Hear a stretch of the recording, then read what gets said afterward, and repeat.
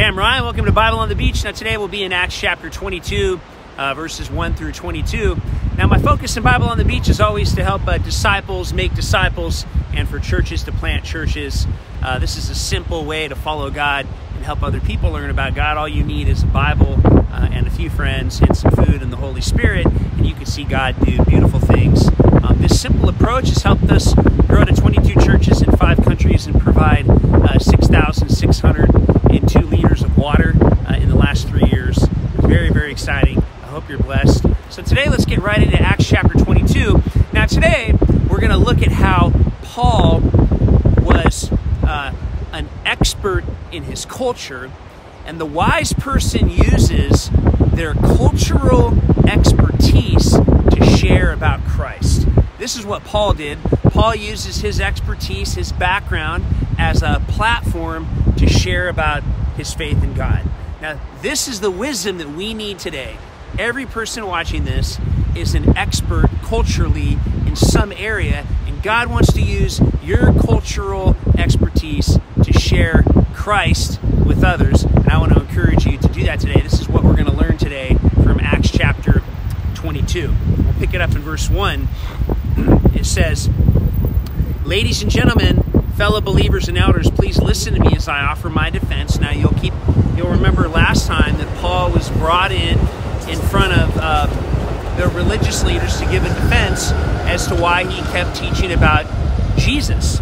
So now he has a chance to explain himself. Now it says, "Now when everyone realized he was speaking to them in their Judean Aramaic language, the crowd became all the more attentive." You see, people always listen when you speak the same language that they speak. Now it could be English, it could be Spanish, it could be Urdu, it could be any of the physical languages. It could also be surfing, playing baseball, playing football, a certain type of music.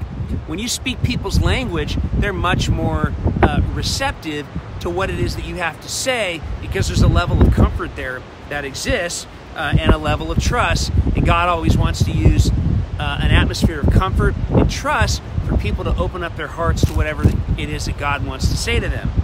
So Paul says, "I'm a Jewish man who was born in Tarsus, a city of Turkey. However, I grew up in this city and was properly trained in the Mosaic law and tutored by Rabbi Gamaliel according to our ancestral customs." So this is one of the reasons that Paul was chosen by God, was because he had a diverse background. He had a sophisticated education. He had a cross-cultural background. He spoke multiple languages. So this is why he had such a broad audience. He says, "However, I grew up in the city and was properly trained in the Mosaic law and tutored by Gamaliel according to customs. I've been extremely passionate in my desire to please God, just as all of you are today." And what he meant when he said this was that he was a Pharisee of Pharisees. Now, this was the highest class of Pharisees, the people that had been developed and educated the most in the religious traditions and customs of that time.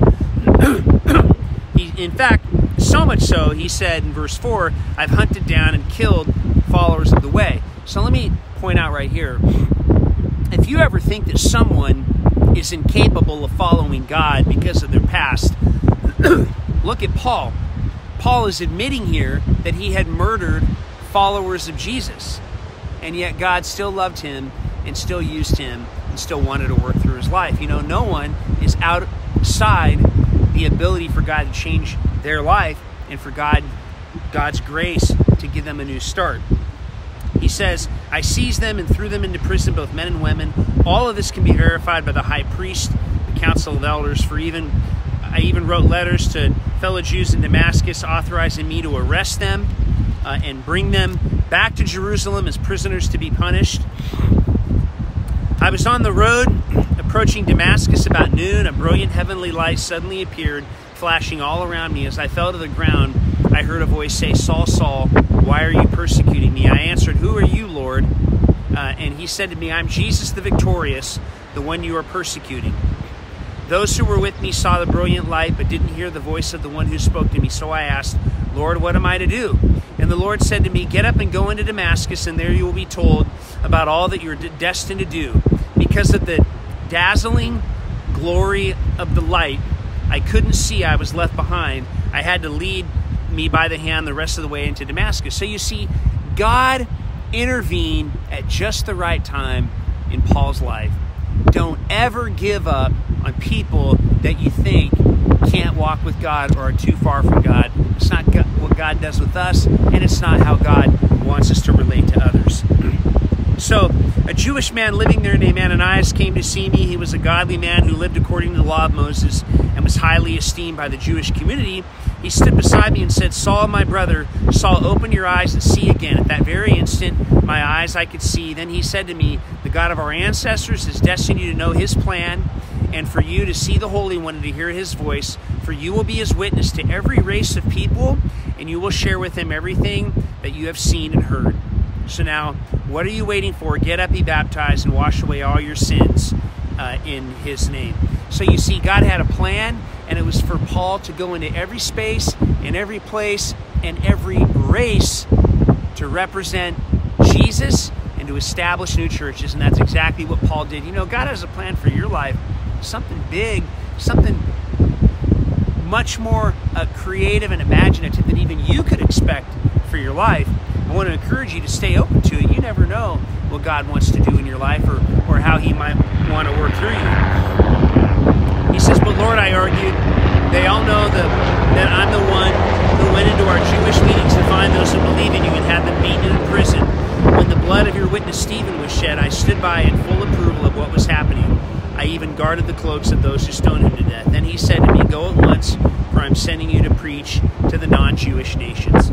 So God, there was a lot of failure in Paul's past, and Paul experienced Jesus, just like God wants everyone to experience Jesus, to have their own encounter with God.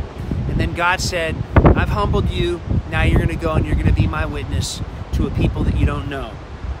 And the crowd listened attentively to Paul at this point, but when they heard this, all at once they erupted with loud shouts, saying, "Get rid of this man, kill him, he doesn't deserve to live."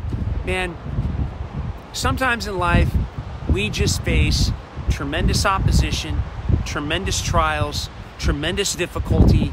We have things happen that we don't understand. God gives us his grace. He calls us. The next thing you know, we're getting falsely accused. But I want you to relax, and I want you to trust that God often works through very difficult circumstances in our life. They're not to be avoided. Relax in the middle of difficulty. Later on, you'll be able to look back and you'll be able to see how God was weaving his artwork in your life to accomplish his will, his way. That is his plan for you and for me. Yeah, thank you so much. I love teaching the Bible here every day. Bible on the Beach. I come down, I surf lowers, and then I just read a portion of scripture and I get my thoughts about it. If this is helping you, would you do me a favor, subscribe, maybe tell somebody else. I just do these little 8 to 10 minute takes in the Bible. They're really fun. I feel God uses them. Many people text me and say, "Hey, keep doing these." They're encouraging me. So I hope they help you today. And I just love you and bless you in Jesus' name. Have a beautiful day.